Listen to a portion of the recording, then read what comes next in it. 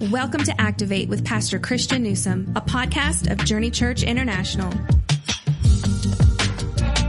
Well, thank you for listening to the Activate podcast with Pastor Christian, a ministry resource of Journey Church International here in Lee Summit. My name is Ryan, and I serve as the Connections Pastor at Journey. We've started a new series recently called The Way of Jesus, and we're studying the book of Matthew. And we've been looking at the teachings of Jesus and what are known as the Beatitudes.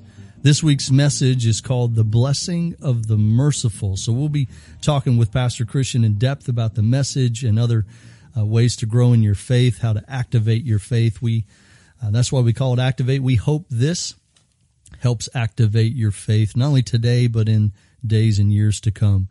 Pastor Christian, thanks for being on the podcast today. And as we follow up to last week's message on righteousness, I wanted to take a moment, and you did this a little bit in your message today, but can you take a moment to reiterate our love for those who have in the past or maybe even are currently struggling with in the sin of, as you mentioned last week, lust, fornication, adultery, and homosexuality?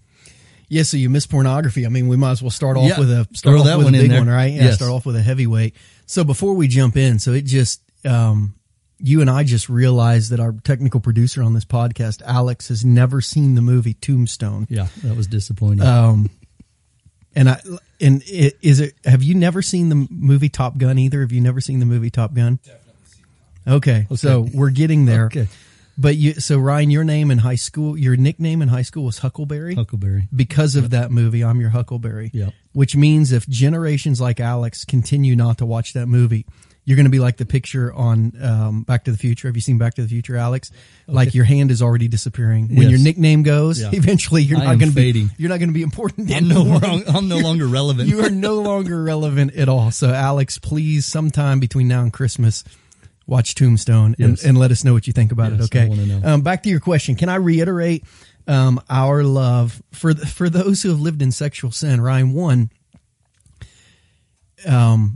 people don't need our love. Can I reiterate God's love for the world? That's how I would reframe the question. Can I reiterate God's love for the world? John 3:16 says, "For God so loved the world that he gave his one and only begotten Son, that whoever believes in him should not perish, but have everlasting life." Romans 3:23 tells us that all have sinned and fallen short of the glory of God. And Romans 6:23 says that the wages of sin is death, but the gift of God is eternal life. Ryan, there's not a person alive who has not committed some type of sin. Most, especially in our culture, in our American culture, since the 50s and 60s of the sexual revolution, have lived in some type of sexual sin and brokenness. Not everyone, but most. And the reality is, does God still love people? Of course. Which means, as followers of Jesus, we are absolutely commanded to love people. But to say we love people spiritually while not telling them the truth of the gospel, while not giving them God's standards, is not being honest. I mean, it's just not being honest. I grew up in a small town in southern Ohio, two-lane roads everywhere. I mean, I don't know. I may have been in college before I drove on like a 4-lane divided highway. I mean, two-lane country roads everywhere, double yellow line. Maybe every now and then you get a straight section with some white dashes and you get to pass.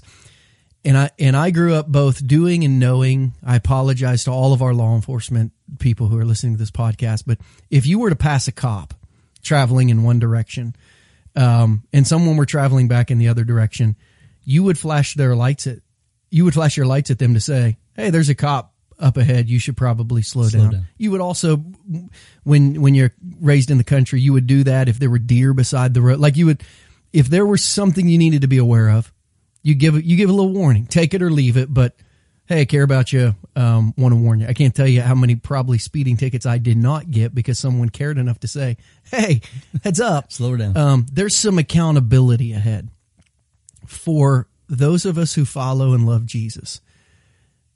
Not to care enough to say there's some accountability ahead. It's just unfair to those who we lead and who we love. And I think, this really almost needed both messages last week and this week's to follow along. Because, we've all had the Moses moment, right? The little Casey Stomp moment of like, I can't do that. Like yes, I want to be right with God, but if those are the standards, I just can't. I hunger and thirst for righteousness, but I can't meet the standards. What do I do? And God says, you lean into my mercy. You lean into the reality. And there's three critical parts to it. You lean into the reality that, listen, I know how you're shaped sexually. I stepped inside your skin so I would understand what it was like to be tempted in every way, with lust of the eyes, lust of the flesh, pride of life. I know what it is to deeply desire something and need it in your flesh. 40 days without food, and then I was tempted, like, eat this, but not in the way God wants you to. I know what forbidden fruit tastes like, feels like. I even know the desire for it. And I've crawled back out of that skin to bring healing and to walk with you. And so that when you walk with me through the Holy Spirit, it might not be easy, but you'll know, hey, Jesus is here and he can help me. And he knows my struggles, and he knows my passions, and he knows my likes and my dislikes, and he knows how I'm shaped, and he's willing to love me anyway. He's willing to walk with me. He sees my hurt. He's been in my skin. He's willing to walk with me and bring healing to my life. I mean, in all of those areas, yes, God's love is huge. Yes, our love is open. Of course, our church doors are open, but it would be wrong of us to introduce you to a God who has standards and to not tell you those standards. Like, what kind of friend would you be if that was the reality? I think what we said last week is really important. The first step, if you don't know Jesus, is to receive him as Savior, because until you receive him as Savior, you have no desire to fulfill the standard. So too often, I think the church presents the standards before the Savior. People think, I can't do that. They walk away. Present the Savior. Once Jesus becomes your friend and you realize he's lived in your skin, he knows you deeply, passionately, loves you, cares about you, he can bring healing to your life. Then you can begin in a loving, trusting relationship to walk forward in some of those areas. Thanks for clarifying that. I just wanted to make sure those listening, those who'd heard the message last week, knew our heart and understood why we are flashing our lights at people ahead so they can understand. Empathy is such an important part of being merciful, as you talked about in the message. You give a definition that reminds me of the movie Men in Black, and maybe Alex has seen that movie. Alex, have you seen Men in Black? All right, okay, we're getting a little more current. All right, we're moving forward here. Of course, with Will Smith, there's this, when you said this description, there's this alien bug looking, crazy looking thing, and he crawls into the skin of a human so he can disguise himself. And here's the definition you gave: to crawl inside someone's skin until you can feel exactly what they're feeling, and then to crawl out and do something about it. Yeah. That's such a great definition of empathy. It's not easy, right? I know some people have the gift of mercy, but it's clear that Jesus wants all of us to be merciful. How can we get better at empathy so we don't just say, I don't have the gift of mercy? Well, I would say this. I mean, one, a study of mercy is going to do that. For this reason, we kind of taught this truth in the inverse of how it was presented to us today. We taught mercy, and then we taught merciful, and then we kind of spit it back out. And being merciful invites more people into mercy. You say, how do we get people to be merciful? One, you got to receive it. I mean, I'm convinced you cannot give mercy until you've received it. So I think you study, you say, how can I begin to empathize with people in a way that makes me merciful? You've got to kind of deconstruct the mercy process for you. When did you realize God knew your hurts? When did you understand he crawled inside your skin so that he could identify exactly what they were? How has he begun to heal you and walk with you through those hurts? And as you begin to see that, you can begin to become that in somebody else's life. But as you begin to see the process of mercy, Jesus said, "Blessed are the merciful, for they will receive mercy." As you begin to see it, you think, wow, I need that every day. So for Christians who, like Jeremiah, want to see and receive God's mercies new every morning, Jesus said, here is the key to receiving mercy every day. Be merciful. So I think a lot of our a lot of our motivation for showing mercy to others can be the desire of mercy in our life, especially when we understand Jesus' teaching that if you want to keep receiving it, you have to give it. Blessed are the merciful, for they will receive mercy. So I think a lot of it could be selfishly motivated. And then I think another way to get some motivation for it is just be willing to do bite-sized things, right? We gave a list of 10 today, things you could do. Some of those are real. I mean, some of those are just moment by moment. I mean, some of them might take an hour, but some of them are 30 seconds. Some of them are 60 seconds. Some of them are 10-minute kind of mercy touches. And I think if we just get real, if we get comfortable with doing something, even though it's not everything, you know, a lot of people think, well, if I can't do everything, I'm not going to do anything. It's like, no, do something. Remember the Mother Teresa, when you look at the masses of, you know, people, how can you think you're making any difference at all? And she said, I just help one, and I start with the one closest to me. You say, man, I want to be merciful, but I can't solve all the world's problems. Well, you don't have to. You don't even have to solve all of one person's problem. Find one part of one problem, and step into it, and just do that one day at a time. Show mercy to one person. Start with someone close to you in one little thing, and I promise that will have the impact. Again, what impact do you want to have? You want to have a twofold impact. One, you want them to receive mercy. You want them to feel your love from you like you feel love from Jesus. But more than that, you want your little touches of mercy to open their heart to the bigger reality that what you're doing on a temporary basis, Jesus can do on an eternal basis. And even the motivation behind what you're doing is that, like Paul said, your life can be an example so they can see you, feel your mercy, eventually see through that to Jesus and inherit eternal life. You mentioned something early on, and when I felt God's mercy as an early 20-something for a life that was a drunk, a womanizer, when I felt His mercy that He could love me, and then He wanted to change me, but He could love me. He didn't chastise me. He didn't. No one stopped me at the door from coming in. When I felt that mercy, and then I received His salvation, I received His forgiveness, I now have huge amounts of mercy for people struggling in those areas. I want to help people there, which same with kind of the things you listed before. Since all of us have struggled with many of those, the hope is that, and the reason we are a church that loves people, because so many of our people have struggled in those areas and have found transformation through Jesus. And now I believe we're a merciful church. We're a church that loves people and welcomes those who have been struggling with a variety of things. In last week's sermon, you had us say, this won't be easy.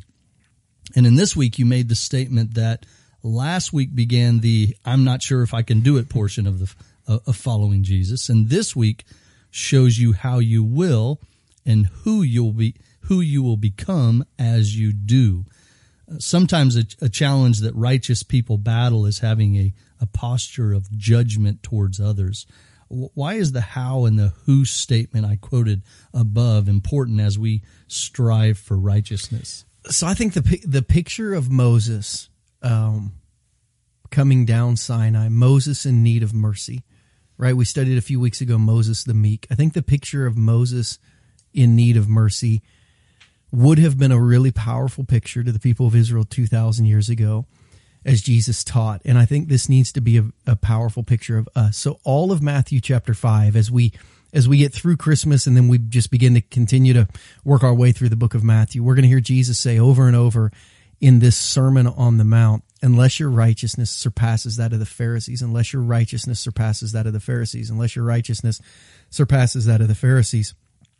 At the time of Jesus, the Pharisees were walking around holding their tablets very high and very publicly, right? So Moses came down the mountain with the tablets and threw them down and said, we can't keep. It was a beautiful picture of the brokenness of the reality that we can't meet God's standards. Moses literally couldn't make it all the way down the mountain before realizing we can't do this. And then that posture of humility that had him enter a conversation with God where God says, I'm going to have mercy. I'm going to have mercy. I'm going to show compassion. Moses wouldn't have needed that until the commandments became too heavy for him to carry. Because if he'd have been doing it in his own flesh, he wouldn't have needed mercy or compassion. He would have just needed direction. And the people in Matthew 5, 6, and 7 that Jesus was speaking to were living under spiritual leaders that said, you don't need mercy and compassion. You have direction. Follow the direction and you'll be okay. Jesus said, you make your tablets really, really big. All right, he called them phylacteries. He called them tassels. The phylacteries were the boxes that they would wear on their heads that had scripture in them. He said, man, yours are bigger than like a cowboy hat because you want everyone to know I'm carrying the commandments. And you make your prayer tassels long because you want everyone to see I'm praying. You are telling people, look at me, look at me, look at me. Jesus said, I'm looking at you and I'm seeing not good enough. I'm saying, look at God. And when you look at God, when your standard is Jesus, we have too many Christians in the world, their standard is Judas. And it's like, I'm better than him, so I guess I can be a disciple. It's like wrong standard. The standard is not Judas, it's Jesus. When that's the standard, you can't help but do the Casey stomp and say, I guess my only way forward is mercy and compassion. I guess my only way forward is grace and faith. I guess my only way forward is God doing this on my behalf. I guess my only way forward is a total admission of failure so I can begin to succeed the way Jesus has called me. And when you do that, that opens up the race for a whole lot of people. When you say the starting gate is not who can carry their who can carry their tablets the furthest, but the starting gate is who admits they can't carry them at all, who admits that they're broken. When that becomes a starting line of the race, it becomes a race a lot more people can run in, and the leaders can run beside the people in the exact same race. The leaders aren't in the stands cheering them on, thinking, well, when you get in shape, you can come be in my race. The Pharisees and the Sadducees they just were the opposite of Moses. And Jesus said, you got to become more like Moses. You got to become poor in spirit. Because when you demand mercy to live in a relationship with me, you will freely give mercy to everyone who lives in a relationship with you. Not because they deserve it, not because they've earned it, but because you realize that's what relationships in a broken world take. They take mercy. It takes mercy to live in a relationship with God. It takes mercy to live in a relationship with people. It takes mercy to have a good marriage. It takes mercy to continue to live in a relationship with your kids. It takes mercy to continue to live in a relationship with adult parents and friends and neighbors and in-laws and outlaws. It takes mercy. So when you realize your relationship with God takes mercy, you'll realize the rest of them take mercy as well. And hopefully you'll be merciful. And by doing that, like Jeremiah, just receive new mercies every day. If you only receive mercy on the day you have to give mercy, you'll receive mercy every day of your life. Right. Yep. Amen. You give 10 ways. You kind of mentioned that to be merciful this week. How in this time in our country could this be a tremendous way to show Jesus to others? Gosh, so you've printed out this list here for me. 10 ways to be merciful this week. How could we show Jesus in a big way? I think 5 and 6 on this list. Give less punishment than is deserved. Give more help than is deserved.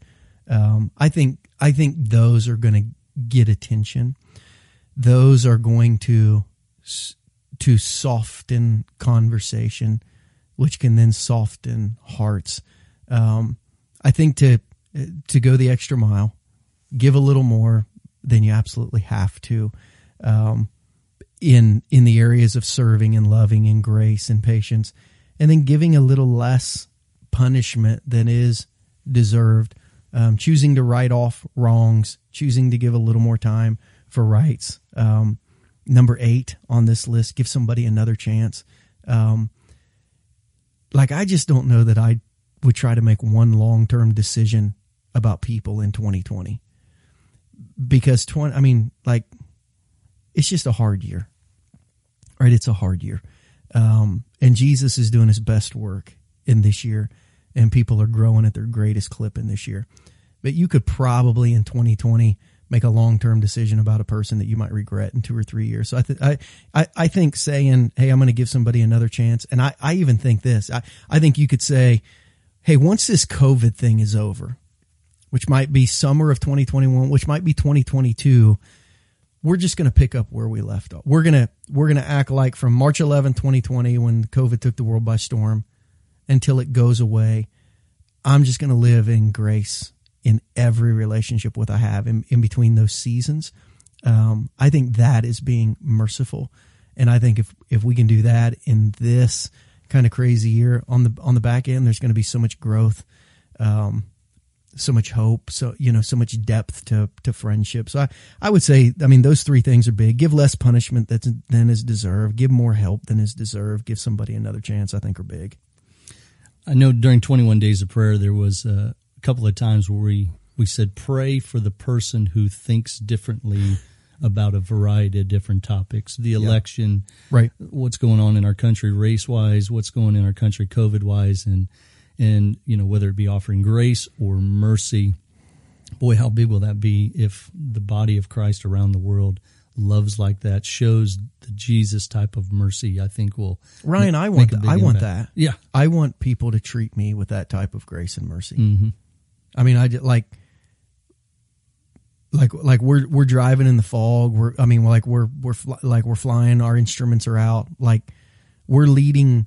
I'll speak personally. I am leading my family, my children, our staff, our elders, our church through this. And I don't want to say I'm guessing, because we got lots of good helpers, lots of good coaches, lots of good pastors, lots of good advisors, lots of wisdom, lots of prayer, but it's uncharted territories. We all are doing the very best at making decisions that haven't been made before. I pray everyone gives me so much grace and mercy to be wrong, or to be less than right, or to be slow, or to be too fast, or to just in every decision I make, I think this is a time where I'm hoping people will give me more grace and mercy than they ever have, and I got to be willing to give that to others as well. Yeah, amen. Well, the election's Tuesday, so last question: how are you praying for our country this week? So I'm praying Jesus comes back so that we can be done. Yeah. Is that a good answer? Can I give that answer? I'm praying that, like at midnight on Monday, Maranatha, the Lord comes back and we all go to heaven and we don't have to think about it. No. You know what I'd like to see happen? So I was a government history major. I was going to be a government history teacher before. I noticed you liked history a few weeks ago. A little bit. Yeah, a little bit. Love history. So, in the early days of America, 2 guys would run for president, and the loser would have to be the vice president. That's what I would like to see happen in this election. I would like to see the Biden-Trump, whatever ticket, go have to learn to get along in the White House and see how they could run this country. There was something to doing that. I'm not sure if when Aaron Burr and someone else killed each other in a duel, they thought, okay, we should probably quit doing that. But that would be interesting. There might be a duel on the lawn. In my flesh, I would love to see people forced to get along. Starting with me, just like be quiet, learn, listen. Let's find some common ground to move forward. What I'm praying for our country is I'm just praying that people of faith will stick really close to Jesus. I'm praying that the gospel will continue to be a light. I'm praying that people who don't know Jesus would come to find Jesus through this. I don't look at America as savior any more than the people of Israel were supposed to look at Israel as a savior. I look to Jesus as my savior. And I'll talk a little bit at prayer tomorrow. But I have complete trust that God is in control, and that regardless of what happens in the election, He's working His plans for good to those who love Him, to those who know Him, to those who are called according to His purpose. It doesn't mean it's going to be easy. But I'm going to wake up on Wednesday morning, and I'm going to read my Bible, and I'm going to pray, and I'm going to love my wife and kids, and I'm going to come in. We got staff meeting on Wednesday. I'm going to lead our staff. And then next Sunday, I'm going to show up, and I'm going to open Matthew chapter 5, and I'm going to worship Jesus with our worship team, and then I'm going to study the Bible. And then I'm going to try to apply that to my life and just keep living for Jesus until he comes back. I'm praying that every Christian has that type of mindset, and regardless of who wins and what that might mean for Christian freedoms, Christian rights, cultural Christianity, or discrimination of those things, that we just every day keep getting up, seeking mercy, giving mercy, and following Jesus. I mean, that's my plan. Yeah. That's my plan anyway. That's what I model, and that's what I would encourage people to do. And I mean, I'll vote. I think Christians should vote. I don't think it's sinful not to, but I'll vote. I'll watch the returns. I'll have opinions. I'll have 15 text message strands going on. And at the end of the day, I'll get up and go live for Jesus.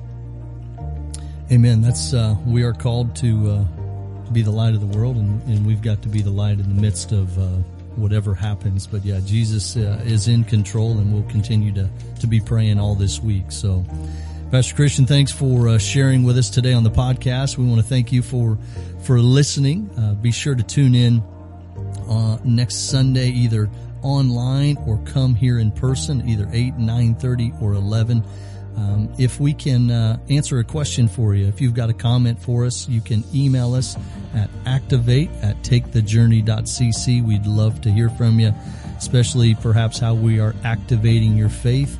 We'd also love for you to share this with others and rate us. That is a big help for us as well. Be a real blessing to us. Otherwise, we look forward to catching you next time on the Activate podcast, where we challenge you to build a faith that is active. Thank you for joining us for this episode of Activate. We would love for you to join us in person for one of our weekly worship experiences. You can find out more information about JCI on our website at takethejourney.cc. Help us get the word out about this resource. You can do so by subscribing, reviewing, and sharing this episode on your favorite social media platform. Thanks again for listening, and we'll catch you next time on the Activate podcast.